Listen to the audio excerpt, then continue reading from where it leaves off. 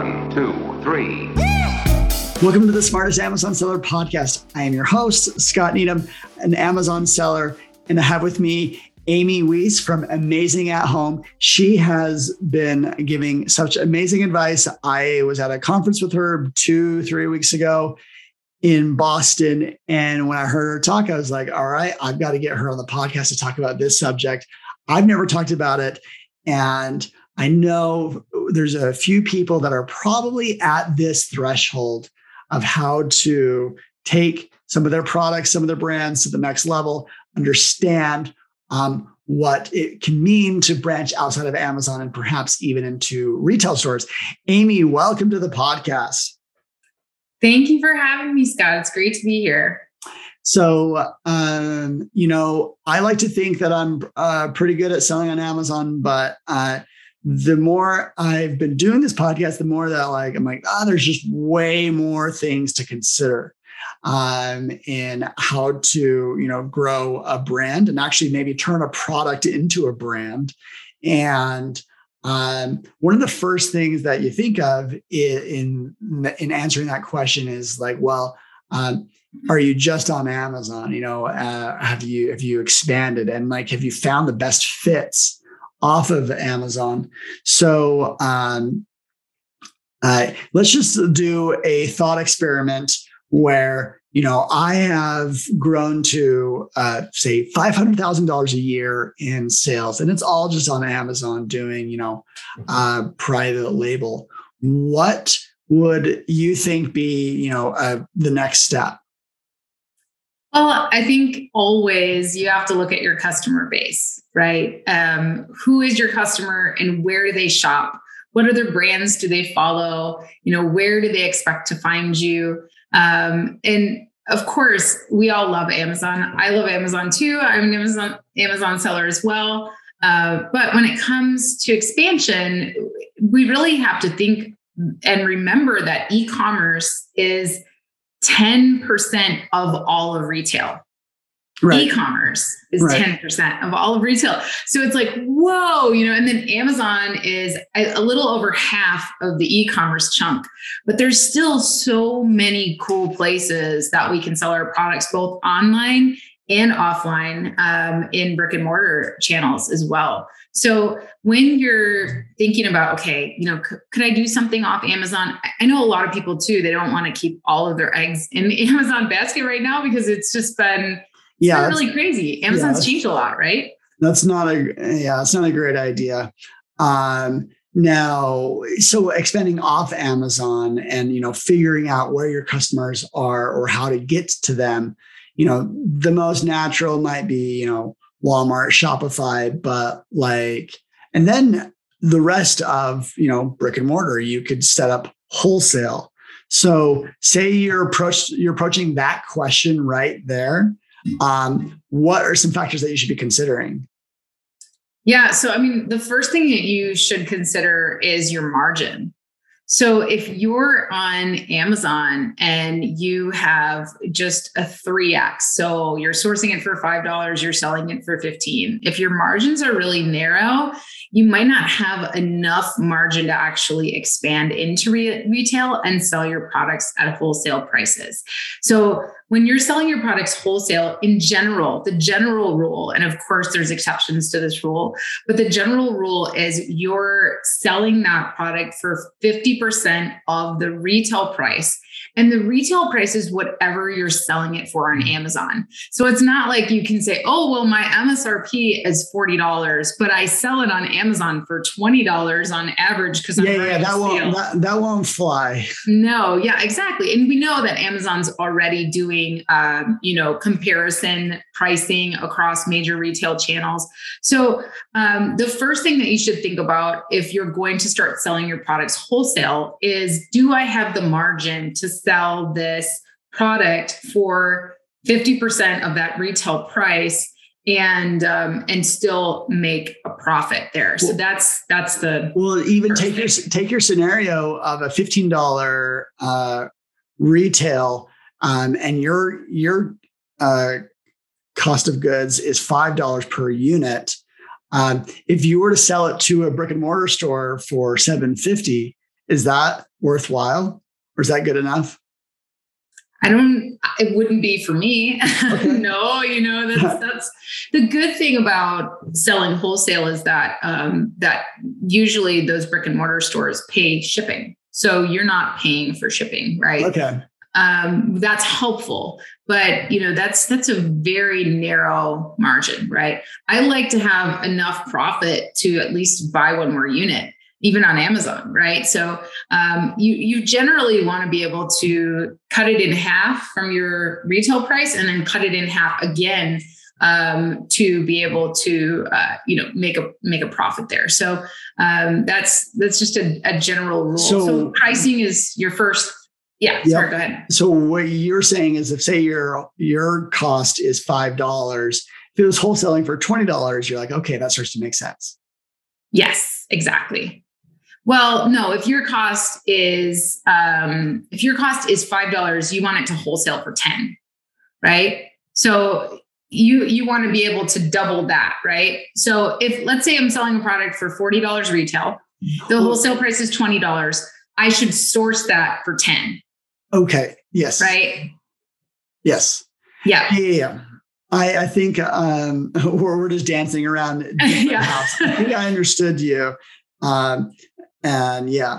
So, so that's the first consideration, is that you want to think about your margin and, whether you have enough margin there. And then the second thing is, think about how your customers shop. So, where do they shop? Do they mostly shop online for your type of product?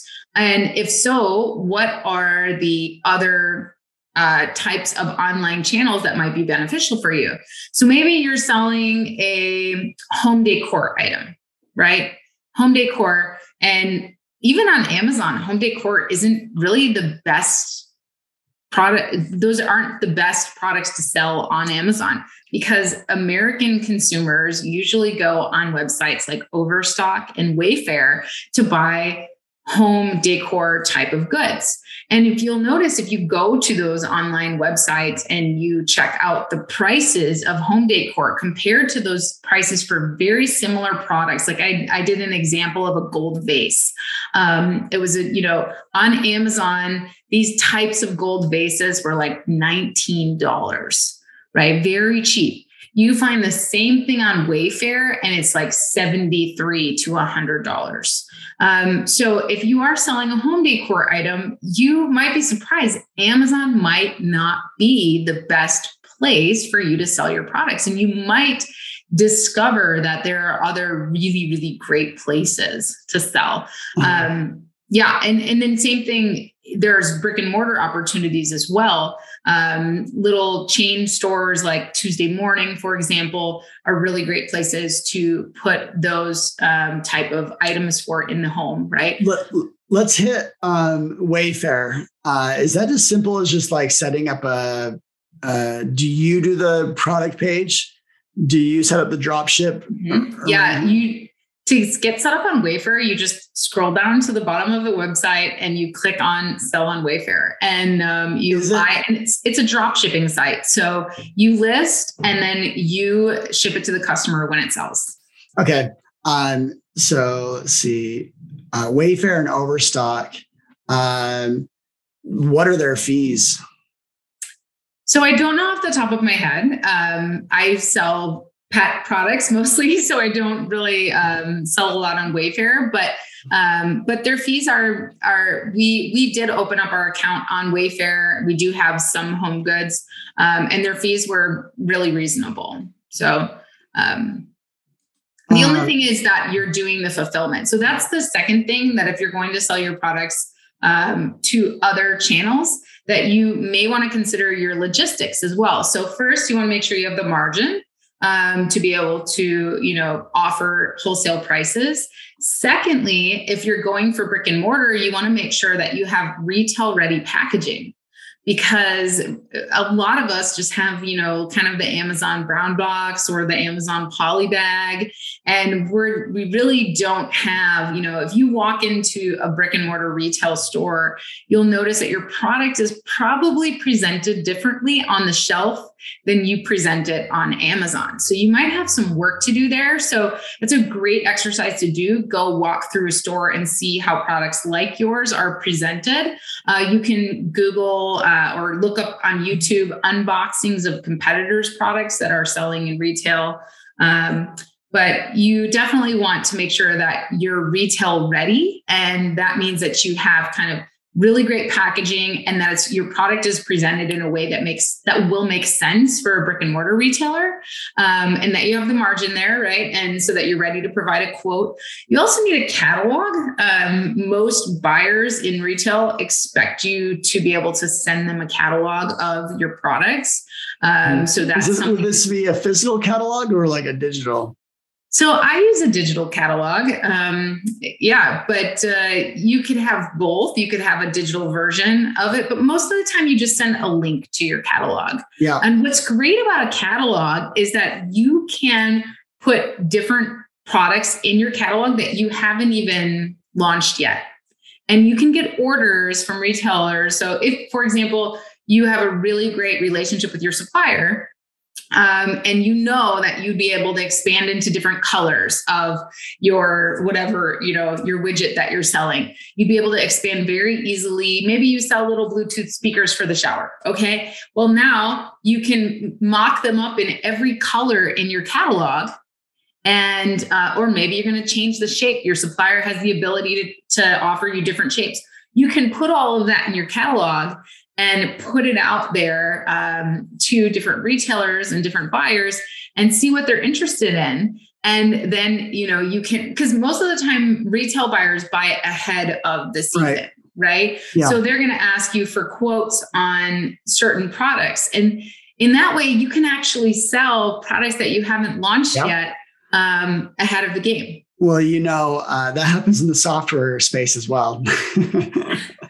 My brother has often sold a feature that doesn't exist yet. And we're like, oh crap, here we go.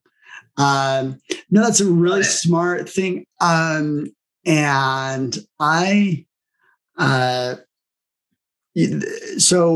I think Wayfair and, Overstock are slightly different they're different than, because that's drop ship. They're different than, going to brick and mortar. So what's a good first step with brick and mortar? We talked about, retail ready packaging, pricing parity across channels. And, but how is someone else making a judgment on whether to buy on your stuff? You got your catalog. Is there a gatekeeper? Is there, and how do you find that person and how do you persuade them? Yeah, so you're right. There is a good first step in retail, and that is smaller, more specialty and chain stores. So there's over, I think it's 120,000 chain stores, small, more like mom and pop stores in the US alone. Mm-hmm. If I just look for pet retailers in my region of the US, there's over 10,000 of them. So there's a tremendous opportunity when you think about Amazon as one store. If you can get your products if you can be selling regularly to multiple stores, or you can get those reorders in bulk and they're paying for shipping and you have decent margin, you could have yourself a decent amount of revenue every year added to the pie. And then once you start getting some of those orders and really kind of showing up in retail, you can expand fairly easily. So you should be thinking about logistics as well, because you're going to be shipping from wherever. So for me, I have a warehouse in San Antonio. We can't ship from Amazon, right? We can't use Amazon FBA to send our products to retailers. So we need to have logistics. We need to have a warehouse. So I have my own warehouse. And when I quote retailers, it's FOB San Antonio. I live in San Antonio. So that's something else to be thinking about. But once you have all of that set up, you've got, you're ready to start quoting, you're ready to start talking to a few buyers. So the first thing you want to do is really start the research process, right? Look around your area. There's a library database called Reference USA, and you can use this at any public library. It's like a business database. It's like the yellow pages or the white pages on steroids, right? For businesses. And so you could definitely utilize that with your public library card. You can go and look for that. But also Yelp is a really great resource. Go on Yelp and search for pet stores. Go on Yelp and search for those kinds of things. Foursquare is another great resource. But just look for stores in your area first. If you live overseas, you can utilize those same databases to send emails, give them a call and say, I love your small pet shop, right? I have a great product. I would love to send you a sample. So that's how you open the conversation. It's very short and sweet. LinkedIn is a really great resource. So let's say you went on Yelp and you search, let's say you have an automotive product, right? And you go on Yelp and you search for like small little automotive shops around you. Okay. You found 10 of them and you look at their website and you're like, oh, okay, this is great. This seems like a great fit. So for example, my private label, we have auto repair kits. They're very, almost like people really repairing, like I don't even understand these tools, but they've got a good fit. Yeah, exactly. So you would go and research those. There's so many of those little like auto body shops. And a lot of times, even like the bigger ones, like Advanced Auto and stuff like that, a lot of times they're locally owned and their buyer can be local, or you can find a distributor for that chain, right? So you're just going to first find out what your target store is by doing your research. And then you can actually get on LinkedIn and you can search for that category buyer. So let's say your automotive tool, whatever type of tool, repair kit it is in the tires category at Advanced Auto. So what I mean by tires category is you go on their website and you look and you see the category breakdown is tires. And I know you love categories and subcategories with Smart Scout. So you're all about that. But it's really important to know what these stores call their categories. Why? Because they hire buyers in those categories. So now you can go on LinkedIn. Let's say that you found your tool or something like it, right, in the tires category at Advanced Auto. Then you go on LinkedIn and you search for tires category buyer, Advanced Auto. And would this, what kind of revenue would this drive? If you go into boutique stores, maybe they order 30 units. Yeah. But if you go to these like regional chains, what are we talking about? What is in your experience? When you're first starting, and that's another thing that you really want to think about is how your products are case packed, because you will now have to be the one to set the MOQs. Right? We all didn't want to deal with MOQs with our Chinese suppliers, but now you're responsible. You're the supplier. You're responsible for MOQs. So in the beginning, when you first start selling wholesale, it really just depends on the channel. Like you were saying, Scott, if it's a very small boutique store, I found a really cute pet store in North Carolina. I was looking in industry magazines and I found one, and I just reached out to this lady on LinkedIn and I said, hey, I love what you did in this industry magazine. I saw you in Pet Age and I love what you said there. And I have an innovative pet product. I love your store. I would love to just send you a sample. And she was like, sounds great. She responded right to me. She said, yeah, go ahead and send it over. I sent her a sample. I followed up and she made an order. Now, in her case, she only had 3 stores, right, in North Carolina. So she was just ordering. She just wanted to try a few. So it was a very small order, but it was an opening to a relationship. And if my product sells well there, she'll be reordering, right? And so that is a little opening for a bigger store. Now, if I find a larger chain store, I can say, yes, I'm already selling in several, smaller shops and you can almost you've got validation, be like, hey, this is what they're doing. This other type of store, different part of the state is selling, 60 units a month. And, but when you get to the point though, Scott, you think about like some of the bigger chains, like think about CVS, right? CVS has 9,400 stores in the US. I mean, that's humongous. Of course, they would want to start you with a regional test, but if you pass that regional test and they roll you out nationwide, we're talking container loads at a time being ordered. That's serious, right? Yeah. I have a client that they connected with they actually sell funeral products, and they connected with a major distributor in another country, major distributor of these types of products. And they used our retail tips to kind of, be able to quote and set their prices right.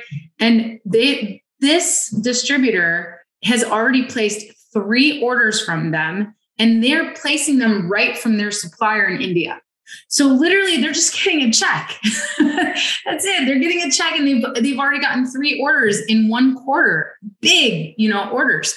So once you get set up, it can become a lot easier. The hard part is changing our mindsets and our setup from like, okay, I'm sending it to FBA and I'm launching over here and I'm getting this going. And so now every time I launch, I make sure that launch is also retail ready. Right. So I have some in a warehouse. I have some that I can sell in retail, and I have my I add that to my catalog. Right. And then I have some that go to Amazon, and, but the packaging is retail ready, which actually helps me on Amazon, Oh, I know you packaging on Amazon is huge. Like if you're able to have, this goes into photography, but if you have a picture of the product and the package behind it, it gives 3D, and it just really shows your brand a lot. Or you can like highlight a feature or a heavy benefit of your product. Like I have on one of my products, I have cleans a litter box in under 60 seconds, like a big timer on the front of the box, and that just stands out. And my competitors, they just have a product with it doesn't stand out. It doesn't look retail. The other channel that I would love to just bring up is subscription boxes. So we talked about like online retailers as far as like drop shipping, like Wayfair and stuff like that. Yeah. We talked about brick and mortar, like small chains, and kind of how to reach out to buyers, send a sample, follow up with the catalog, then you work out that first order, give them a quote, and work out that first order plus shipping. But don't forget about subscription boxes too, because there's like, for example, Ipsy is like a major subscription box. They have over, I think, 3 million subscribers. It's a beauty subscription box. And they're always looking for products. Their minimum order quantity is 50,000 units. So if you have a cool, innovative beauty product and you're looking for channels to sell it in, there's so many beauty subscription boxes. If you have a cool, small, innovative pet product, there's BarkBox, there's all these different pet subscription boxes. Those subscription boxes need products, and however many subscribers they have, they're going to want that many units from you. So that's another really great way. That's insane. Yeah. That's a big list right there. And then again, I feel like subscription boxes again is just like you're selling, to someone that is essentially just judging an opportunity. And I have to imagine there is work that you can do to like make that look better. It's actually, and just thinking out loud, it's your website. If you have a website that is just like a direct-to-consumer website and you really show off your product really well, they're gonna study you out. I've come across. I can criticize one of my own businesses, BuyBoxer, our reselling business. I do think that our website, we could have invested a lot more into it, because they're not studying us in our conversation, but afterwards they're just getting a feel of like, hey, is this like someone like that we want to entrust with this, relationship? And I'm sure we've kind of dropped the ball a little bit by not like just really, And that's such a good point, Scott, because when it comes to your website, retailers do look at your website and your web presence and your social media presence. So it is important that you don't have your website set up to just sell your Amazon products. Retailers do not like that. If you go to your website and it's just like, go to Amazon, it's not good branding for you. It makes you look like you're just an Amazon business, and and that doesn't look good for them either, because if you have a really great social media presence, and it's okay if you don't. If you have a great product, that's okay. If you have a great product with what if you have a fledgling social media experience, where say you have 200 people? That's okay. It doesn't, they don't judge you necessarily by that, but it can also really help you. Like if you are going for a bigger fish, if you are going for that subscription box and you're like, people we have a unique color of lipstick that other beauty brands don't have. It would be great for your subscription box. We'd love to send you a sample. And our, when you're mentioning, you could say, our 50,000 Instagram followers absolutely love it. They voted it their favorite color. We'd love to send you a sample to consider for your subscription box. You know what I mean? Like that. I'm sold. Send me some lipstick. Exactly. So, it's not as important that you have the perfect website, but it is something to keep in mind. Your packaging, your website, your wholesale catalog, right? That you're ready to go there, your ability to send a price quote and understand kind of the lingo, all of that is going to help you, but don't let it stop you from just having a conversation. I'll tell you what, if I just could, just restart over my Amazon career, I'd do it way better. Cause I'll tell you what I would do right now, just after this conversation and then maybe a few others, but I personally hated setting up a retail website. I hated it. I used some sort of PrestaShop or whatever. And right now I would hire a Shopify website designer. And you could probably find cheap to expensive. And if you're smaller and newer, you go to cheap, but like you said, you don't want a website that just is selling your Amazon product. If you get someone that really fleshes out these details, makes you look good, and functional, you just be in a better spot. It's kind of like all these small assets. Yeah, they are kind of tedious and they can cost you money, but you need that leg up at some points. So I'd go into Upwork right now or Fiverr and just find me a Shopify website designer and just go to town. I think that if you could spend money on anything, it should be your branding. That's key. It's so key. We have a retail ready service where we we'll look at your products and see if they're very retail ready, in terms of packaging and stuff like that. 90% of the people that are well, I'm selling like crazy on Amazon, I'm doing so good, and 90% of them are not retail ready, meaning their packaging isn't ready to go. They don't have a catalog. They're not ready to start the conversation. Yeah. So the thing is, if I had to spend money on anything, yes, website's okay, but it's not the most important thing, because it's not like a wholesale buyer is buying from your website. They care that your product has a good backing, right? That it's selling well on other retail channels. They care about that. If it's selling well on Amazon, that's good. That's a good sign, right? If customers like it, if the reviews are good. I pitched a Walmart buyer and they loved the product, but sure enough, they went online and they wanted to see how that product was doing and whether people liked it, but they looked at the packaging, they looked at the size of it for the shelf, all of that. So you want to make sure, and then they want to know the pricing, they want to know the terms, so that kind of stuff is important. So if I had to spend money on anything, it would be branding, because that branding, if you have even a simple beauty product, it's like putting lipstick on the pig, right?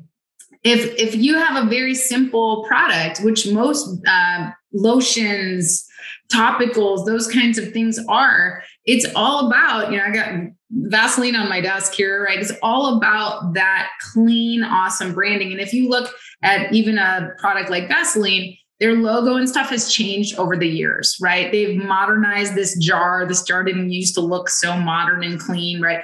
But if I could spend money on anything, it would be branding. And from the start, making sure that my logo looks good, making sure that I actually understand the target customer. All of the branding experts that I've become friends with over the years that have helped many of my clients and have helped me, they just think on a different level, and they know like, okay, no, your packaging needs to be green because of X, Y, and Z. They know like brand color wheels, they know the fonts that should be used. They know all of that. And I have a close friend that was on Shark Tank, and she did very well, but her branding is not great. And I think she lost a major retail order because of that. Another product was chosen over hers. So we sat down the other day and we studied her customer, and we said, let's modernize the font and let's change up the box. Let's change up the packaging.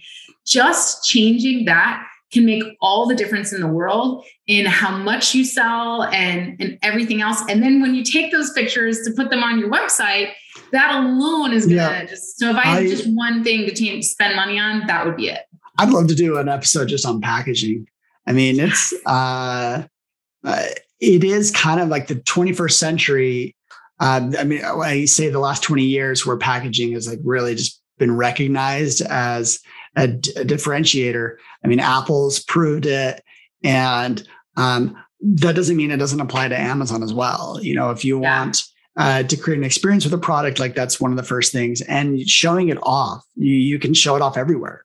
So why wouldn't you invest so much on that side as well?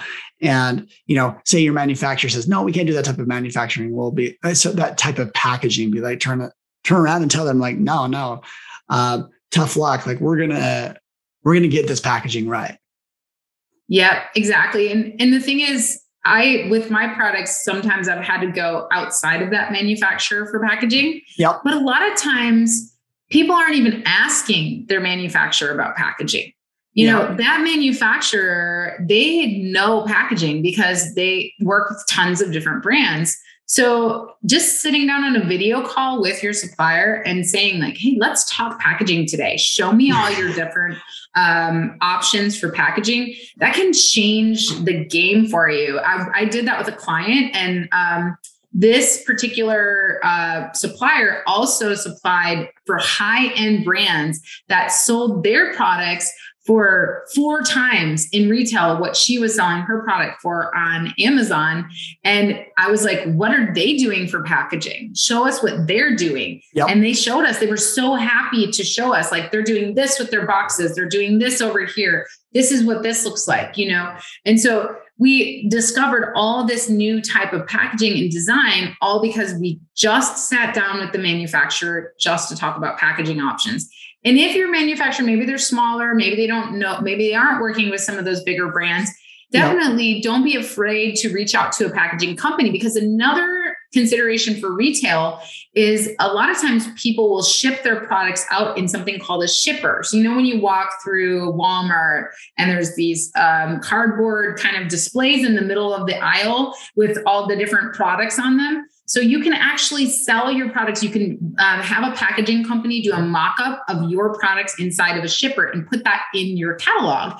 And then you can get these retail stores to just buy the whole thing, right? Display and everything, and put it in the middle of their floor. They love it. You drop off the pallet, they park it, drop it down, and they've got this really great, they've got your product already just looking great. It's kind of got this nice wrapping around it.